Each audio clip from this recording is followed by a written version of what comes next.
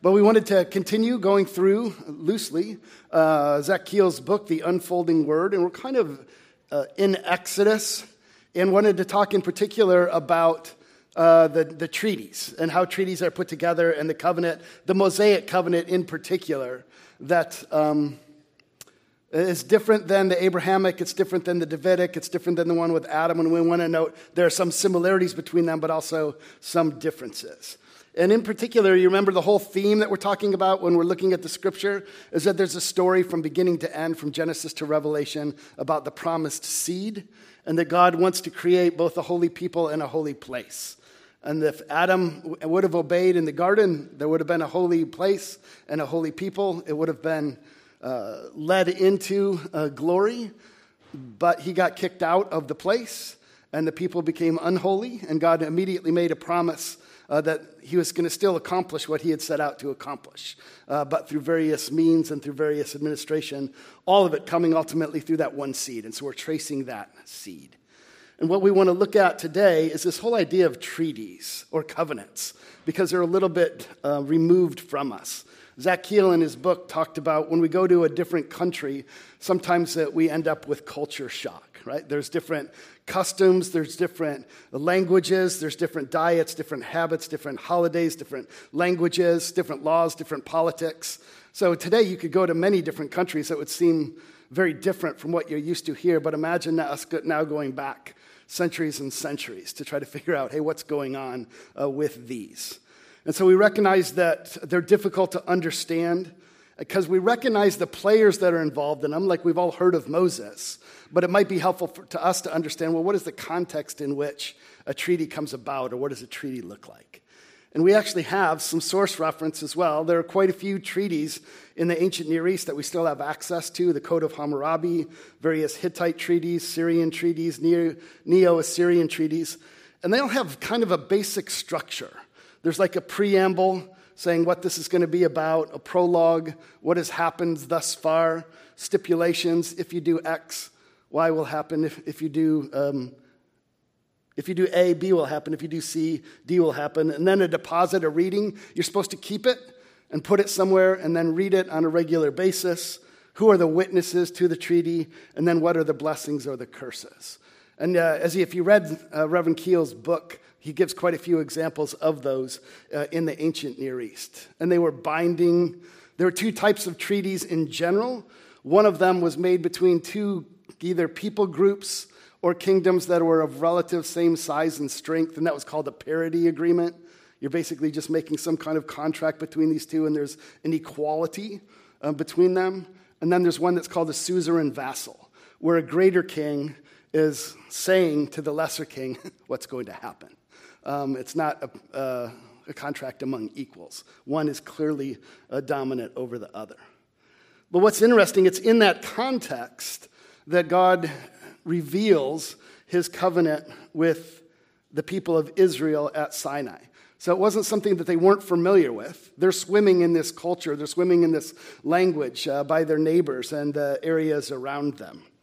And so we want to recognize that though there are some similarities between a Hittite treaty, for example, and the scriptural treaty, or the Mosaic treaty, there are differences as well. First, Moses is not between human kings or empires, but it's between God and his people. So it's not just two kings, two human kings. Also, these would constantly invoke all the gods that they knew of, which could be anywhere from 10 to hundreds of, just invoking all kinds of gods. Whereas the Mosaic is just saying there's one God, Yahweh. And he's the one who is the suzerain, really, in the treaty. And he's the one giving us this treaty. And if you remember, we said that this is really where we kind of get to know who Yahweh is in the first 5 books of the Bible. And it's saying that not only is he the one who released us from Egypt, he's the one who created us to begin with. And so we find that this covenant is between Yahweh and his people. And also the Mosaic is not merely political. Like sometimes when we think of treaties, we just think of them as a political arrangement. Even in the Hittite treaties, for instance, much more is meant. It's their whole life. live together. The metaphors that are often used for treaties in Scripture are father and son, Lord and servant, God and people, husband and wife. They're meant to be beautiful. They're meant to be loving. They're meant to be mutually lovely and beneficial in one way or another. So it's not just a political arrangement where here are the laws and I have nothing to do with you. It's just kind of dry and cold. Think of Psalm 23, for instance, right? The Lord is our shepherd. We shall not want.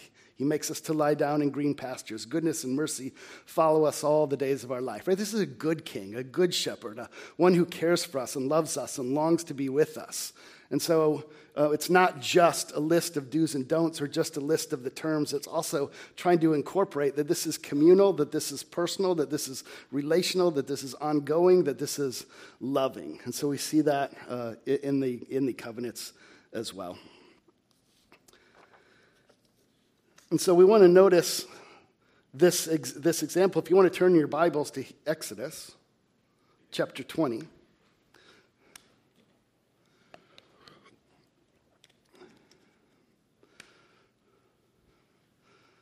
We see all these different elements of an ancient Near East treaty in the treaty at Sinai.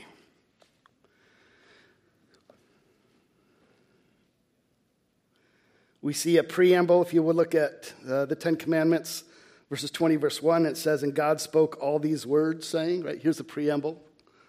God spoke all of these things.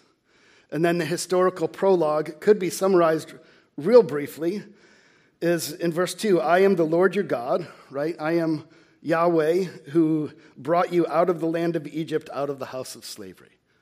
So there's some history here. Right? I mean, you could unpack all of what that meant. They were slaves for 400 plus years. God visited they were slaves for 400 years. God visited all the plagues on Egypt. He brought them out. I mean, this is saying, who are the parties of this treaty? Who is here? Who is the one who has a right to make this treaty? It's him. It's the one who rescued us, the one who saved us, the one who showed us mercy, the one who redeemed us. You could back up all the way, if you wanted to, for instance, to chapter 19, starting in verse 4. We'll actually just start at 19. It says, "On the third new moon, after the people of Israel had gone out of the land of Egypt, on that day they came into the wilderness at Sinai. They set out from Rephidim and came to the wilderness of Sinai, and they encamped in the wilderness. There Israel encamped before the mountains while Moses went up to God. The Lord called out to him from the mountain, saying, 'Thus you shall say to the house of Jacob and tell the people of Israel, you yourselves have seen what I did to the Egyptians, and how I bore you on eagle's wings and brought you to myself. Now therefore, if you will indeed obey my voice and keep my covenant, you shall be my treasured possession among all the peoples, for all the earth is mine, and you shall be to me on and on.'" Right? You can get this historical prologue of who this is and what he's done and by what authority he has and why we should call upon him and trust him and obey him and do all of these things. Make sense? Okay. And then there's all the stipulations. What are the terms of the covenant? Briefly summarized, we could say they're the Ten Commandments. But Exodus goes on and adds a lot more to that. There's a lot more to the Mosaic economy than the Ten Commandments. But the Ten Commandments for sure, right? Here are the list of the things that you need to do. And then there's always a place for it to be deposited and for it to be read. And if you remember, where did the covenant that God made with Israel, where was it put? In the Ark of the Covenant. Boy, tough one, right? But it's interesting to remember what sits on top of the ark, right, is a mercy seat, right? It should tell us something that we recognize that it's not even going to be through the works of the law that all of this is going to come about. Even from the beginning, it's kind of telling us we need to be aware. Mercy is going to be needed. It's not a judgment seat that sits on there. It's a mercy seat.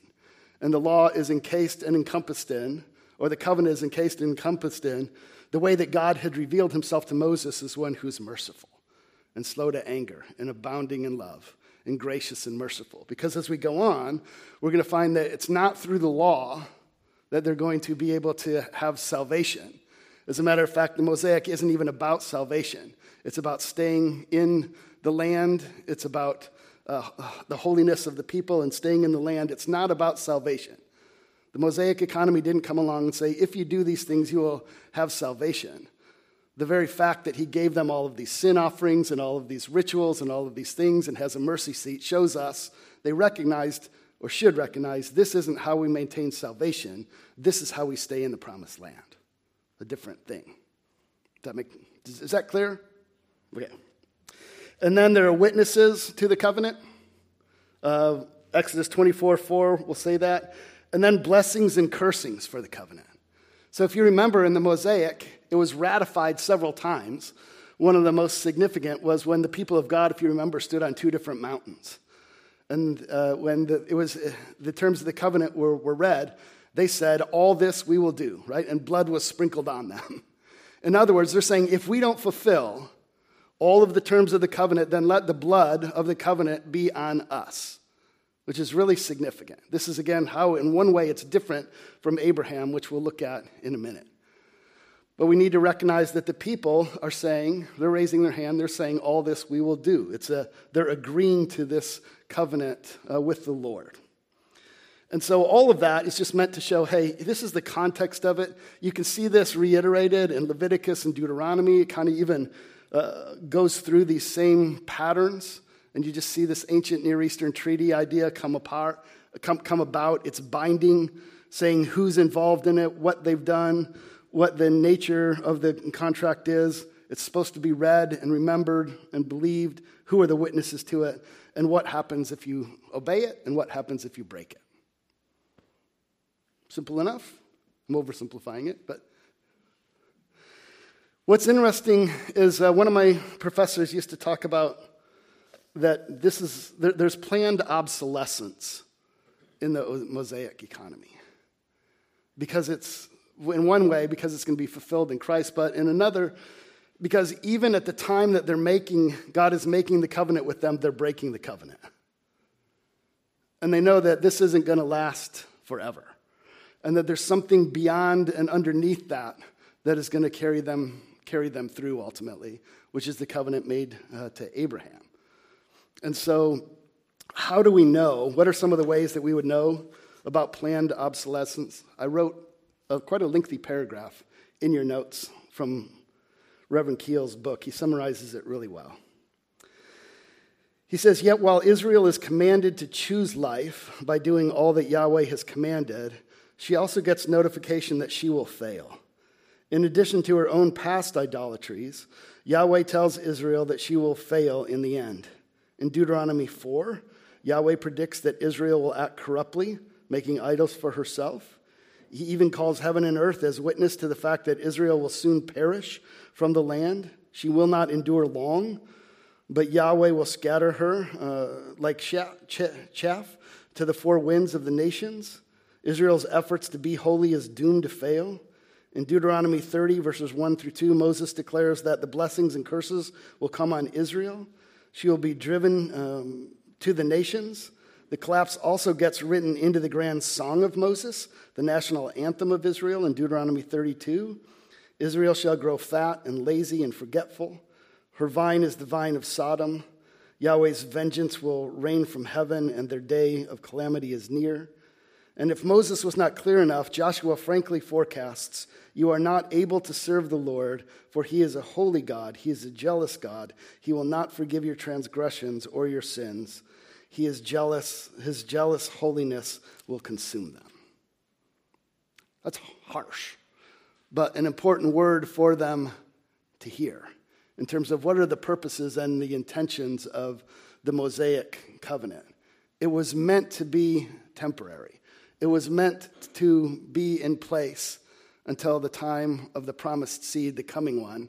And so many different things within the Mosaic economy help us understand that promised one when he comes. We get the sacrificial system. We get the priests. We get the Levites. We get the prophets. We get the king. We get all of that, which helps us understand more fully who Jesus is.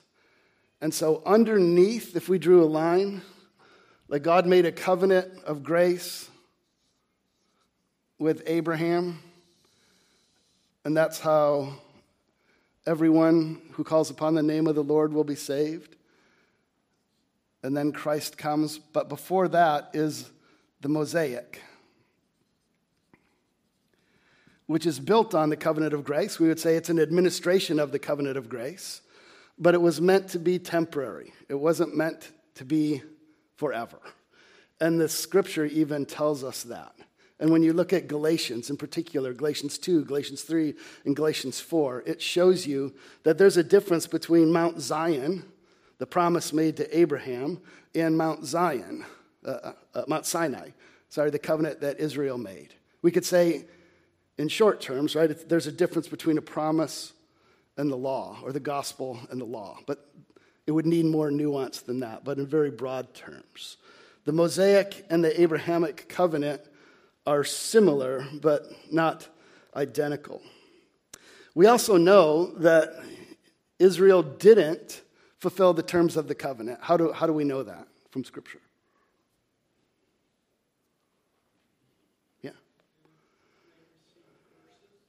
Yeah, they received curses, and they were also kicked out of the land, right? It says God will vomit them out of the land. Again, it wasn't for salvation, but if they would have obeyed even relatively well, they probably would have been able to stay in the land and subdue it and to rule and reign. But even in the making of the covenant, while the making of the covenant was, they were making a golden calf. It's not like they kind of got a B or a B minus for a couple years. They got an F from the beginning. And then it didn't get much better. There were times of relative obedience and peace, but overwhelmingly it was a failure on the part of Israel to do what they had committed to the Lord. And we see that over and over. And so the prophets are really covenant attorneys, if you think about it. They're prosecuting this case. You had said, we're going to do X, Y, and Z. You didn't do it. And now the curses come upon you for not doing it. What is your hope? Not to dig in and try harder, but he had made a promise to Abraham, Isaac, and Jacob. The prophets always say, encourage the people to remember the promises made to Abraham, Isaac, and Jacob, and even encourage the Lord to remember the promises made to Abraham, Isaac, and Jacob. Because if it's going to be based on their obedience to the law, it's going to be a disaster. But we're going to find out that there is one who comes, who is obedient to the law, and who does all of these things, and who honors it, and who loves it, and fulfills it in every aspect. And so we see, it's really helpful for us to see the exacting nature of it and the difficulty of it, to be able to see the beauty and the glory of Christ in terms of how perfectly he fulfills it all. And so I want to be really clear before we look at some of these differences. The Mosaic economy is an administration of the covenant of grace. He starts off in Exodus 20 again by saying, I am Yahweh, right? I'm the one who brought you out of Egypt, out of the house of slavery, to worship me, to be with me, to be in my presence, and to be a holy people.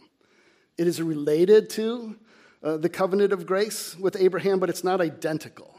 There's both continuity and discontinuity between the two. And hear me on this, it's not meritorious for salvation. It was never meant to be, well, now, if you do this, you will be saved.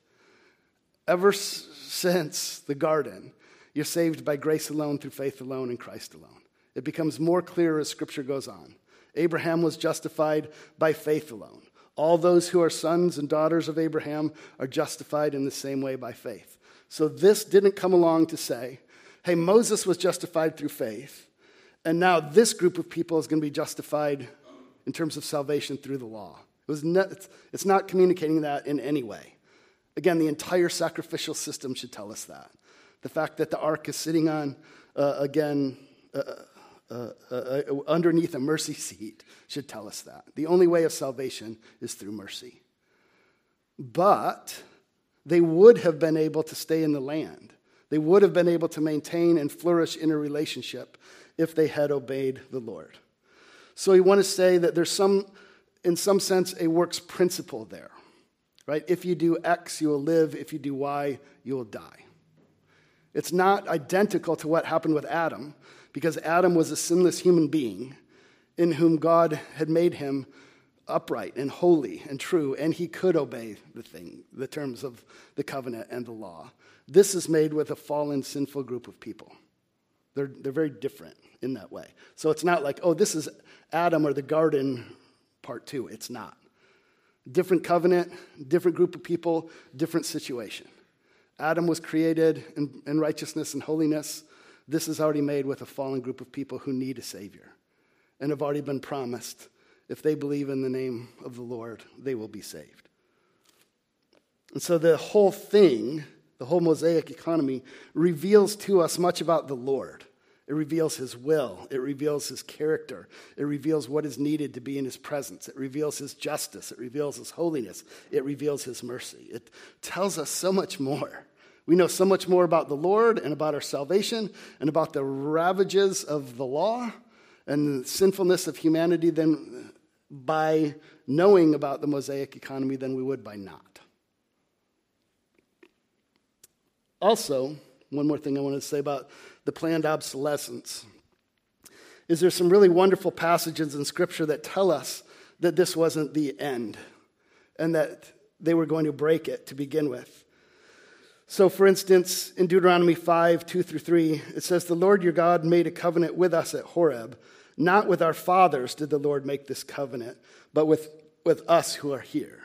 So he's saying, Moses is saying, it's not the covenant that he made with Abraham, Isaac, and Jacob that we're talking about that we broke. We can't break the one with Abraham. It's unbreakable, we'll find out. Because God alone took the oath. God alone was the one involved in that. Jeremiah 31, turn there for a minute if you would.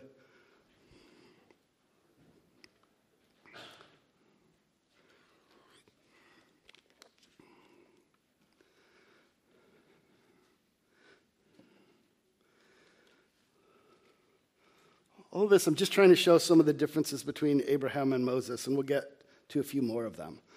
But in theology, sometimes people collapse them, and that gets really confusing. And sometimes people separate them so much that they have nothing to do with one another. We want to be much more nuanced. It's not collapsing them, they're not identical, and they're not completely separated that they have nothing to do with one another. Look at Jeremiah 31 through 34. It says, "Behold, the days are coming, declares the Lord, when I will make a new covenant with the house of Israel and the house of Judah, not like the covenant that I made with their fathers on the day I took them by the hand to bring them out of the land of Egypt, my covenant that they broke." So he's saying that they broke which covenant? The one with Abraham or the one with Moses? Oh, yeah. So he's saying this is going to be different than that. This covenant you broke. And so then he says, "My covenant that you broke, though I was their husband, declares the Lord. For this is the covenant that I will make with the house of Israel after those days, declare the Lord. I will put my law within them." Right? It's not on a tablet of stone anymore. It's on a heart. "And I will write it on their hearts, and I will be their God, and they shall be my people. And no longer shall each one teach his neighbor and his brother, saying, know the Lord, for they shall know me, from the least of them to the greatest, declares the Lord. For I will forgive their iniquity, and I will remember their sin no more." Right? That's a great promise. Coming and saying, hey, this has been broken, but God's going to do something about it. Instead of writing the law on a tablet of stone, he's going to put it on our hearts. He's going to give us a new heart. Ezekiel 36 and Ezekiel 37 will say he's going to put his spirit within us. He's going to take away our heart of stone and give us a heart of flesh. He's going to cause us to walk in his statutes. He's going to cause us to obey him. He's going to cause us to love him. All of these things the Lord will do. And that's where some of the greatest distinctions between these two covenants come about.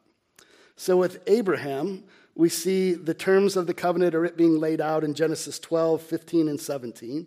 With Moses and the people, we see that in Exodus 20 and following in Leviticus and Deuteronomy. We also know that the mediator of the covenant with Abraham is Christ. The mediator in the Mosaic was Moses, as he's pointing forward to Christ.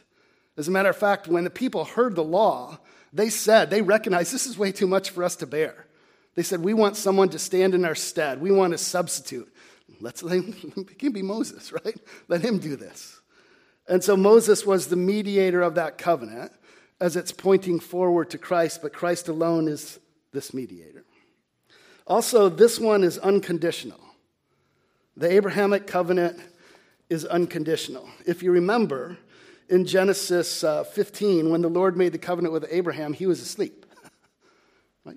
And the animal parts were ripped apart, and God showed himself in a theophany walking between the animal parts, in essence saying, if this covenant isn't fulfilled, then let the cursings of the covenant come upon me. He was asleep.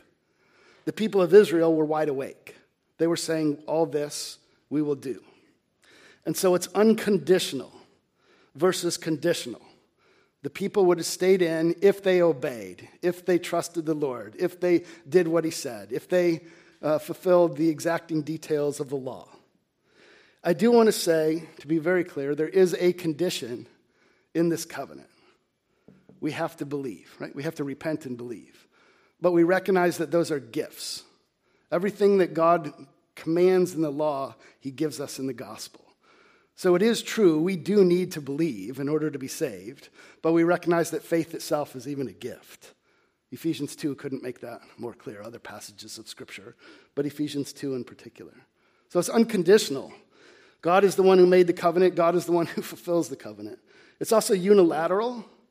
God is the one who does it. This is bilateral.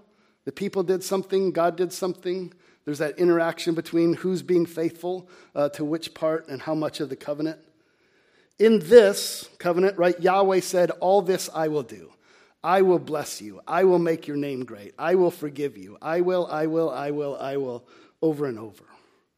In this one, you remember the people stood up and said, all this we will do. And the blood was sprinkled on them. Literally, there was blood on them, saying, if we don't do this, then we deserve this. Let the blood fall upon us. There are blessings and curses in both of them. Right? Blessings in the covenant of grace, curses for any who reject the promises and spurn the birthright. And so in Chuck Tedrick's simplistic terms, I think of this as a sit-down covenant and this as a stand-up covenant. So in a sit-down covenant, I'm waiting for my inheritance from my mother, but when I get it, I'm sure I'll go to a lawyer's office and I'll sit down and she'll say, here's everything that your mom is leaving to you. The dog, the walker, the microwave, right? All these wonderful things. But I'll be sitting there. I didn't do anything to deserve it. They're just gifts that my mom wants to shower down upon me. Not because I was such a good boy, because I wasn't such a good boy. They're just gifts. And you sit down and you receive an inheritance. Here's what you get. You get the land, you get the cars, you get the cattle, you get, whatever the inheritance is, $1 billion.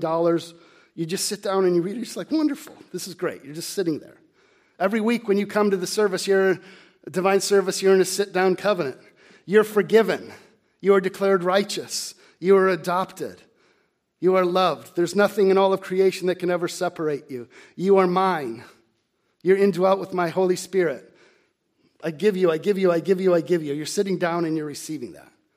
And then there are stand-up covenants, right? In my marriage, my wife and I were standing there. I vowed to do X, Y, and Z, and she vowed to do X, Y, and Z. If you think about it in terms of when you take an oath of office, you raise your hand and taking an oath to be a president or a Supreme Court justice, you're standing up and saying, I will do this. I will honor the Constitution. If you think about it in terms of if you have to give a testimony in the court, right? You have to stand up and say, I swear to tell the truth, the whole truth, nothing but the truth, so help me God. Recognizing that if I lie, I deserve the condemnation or I deserve the punishment for those things. So there's a difference really between a sit-down covenant and a stand-up covenant. And in this one, Moses was asleep. It was a lay-down covenant, right? And in this one, it's a stand-up covenant. And we recognize that there's a fundamental difference between these two without so separating them that there's not something similar as well. And then we recognize throughout Scripture tells us that this is really the promises of Zion, or Mount Zion, the mountain of promise, and this is Mount Sinai. And turn, if you will, to Hebrews chapter 12.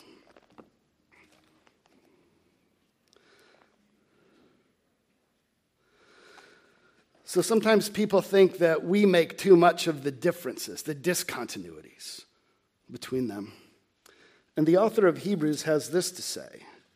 He makes a difference between these.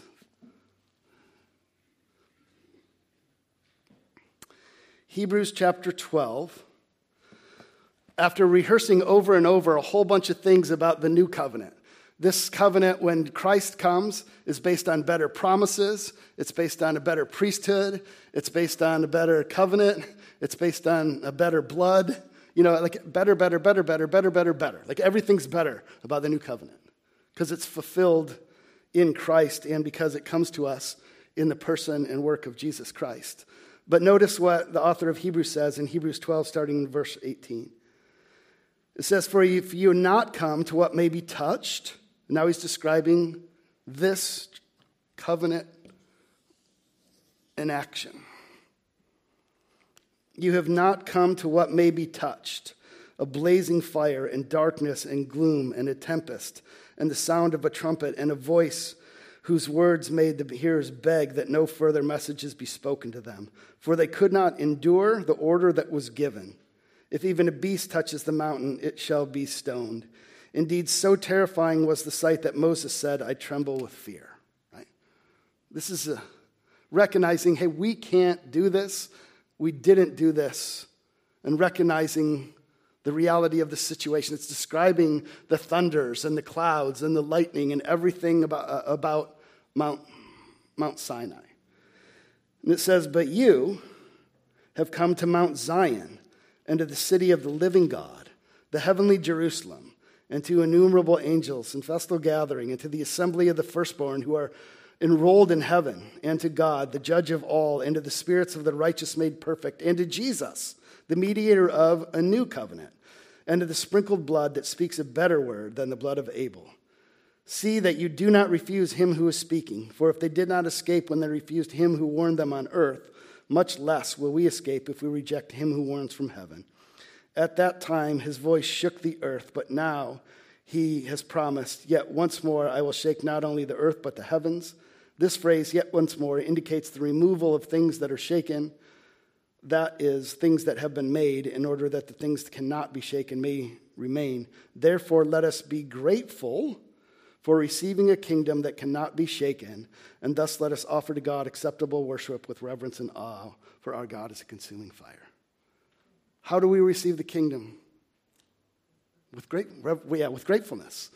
Guilt, grace, and gratitude. Right? It's a sit-down covenant.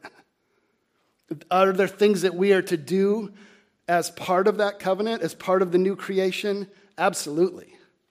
The law which condemns us in its first use of the law is the law that guides us and directs us in its third use.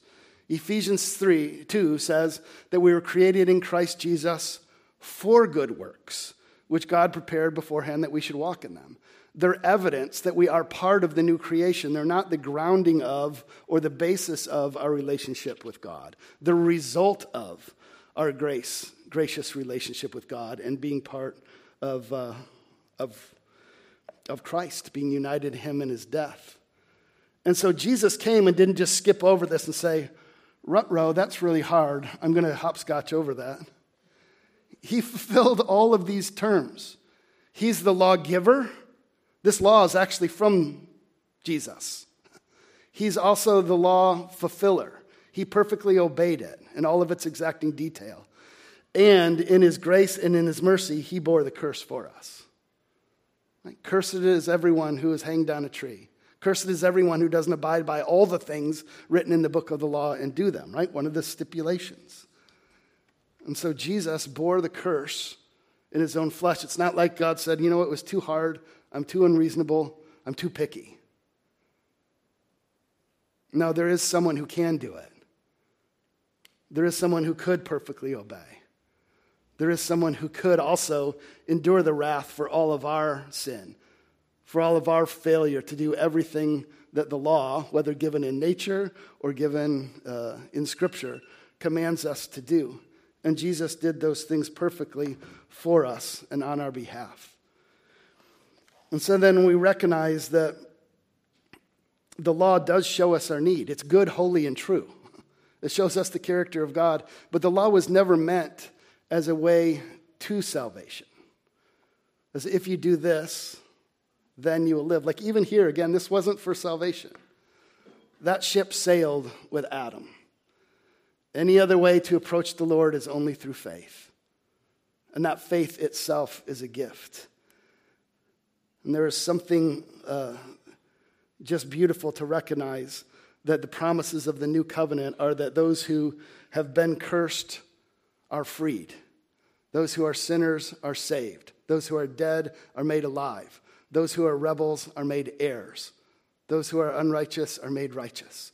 All of it in Christ. And all of that Mosaic economy is showing that in far more richness and fullness, what it means to be holy and what it means to be pure and what it means to deserve the wrath and condemnation of God for not doing it and being cast out and being expelled and have all these things happen to you. And Jesus comes and endures that for us. And he takes it upon himself, enduring the curse, conquering sin, conquering Satan, conquering death, and then he gives us life. And his righteousness is imputed to us. So we live a life of gratitude. We are thankful for receiving a kingdom that cannot be shaken. This kingdom could be shaken. Sinai could be shaken. Zion cannot be shaken. You are forgiven. You are loved. You are adopted. There's nothing in all of creation that can ever separate you from the love of God in Christ. You are declared righteous. You are indwelt by the Holy Spirit, now and forever. He doesn't come in for a little bit and say, ooh, a little bit trickier project than I thought to clean up this guy's act. I'm out of here. No. Christ fully satisfied for all of your sins. A better covenant, a better mediator, better promises, better blood, better everything in Christ. Amen? Let's pray. Dear Heavenly Father, we thank you. We thank you for how you didn't leave us in our sin and misery. And I thank you that you didn't pull any punches and showed us the reality of our sin and misery and what it deserves. And we thank you that you, in your grace and mercy, planned from all of eternity to send your own Son, Jesus Christ, to pay the penalty for our law breaking, to fulfill the law perfectly on our behalf, and to help us to walk and to honor the law and to follow the law as part of the new creation in Christ, as those who are conformed to his image. Father, may we never cease to wonder at your grace and mercy towards us. May we live our lives out of gratitude for the embarrassment of riches that you shower down upon us in Jesus. It is in his name, and washed in his blood, and clothed in his robe of righteousness, and indwelt by his Holy Spirit, that we pray. And all of God's children said,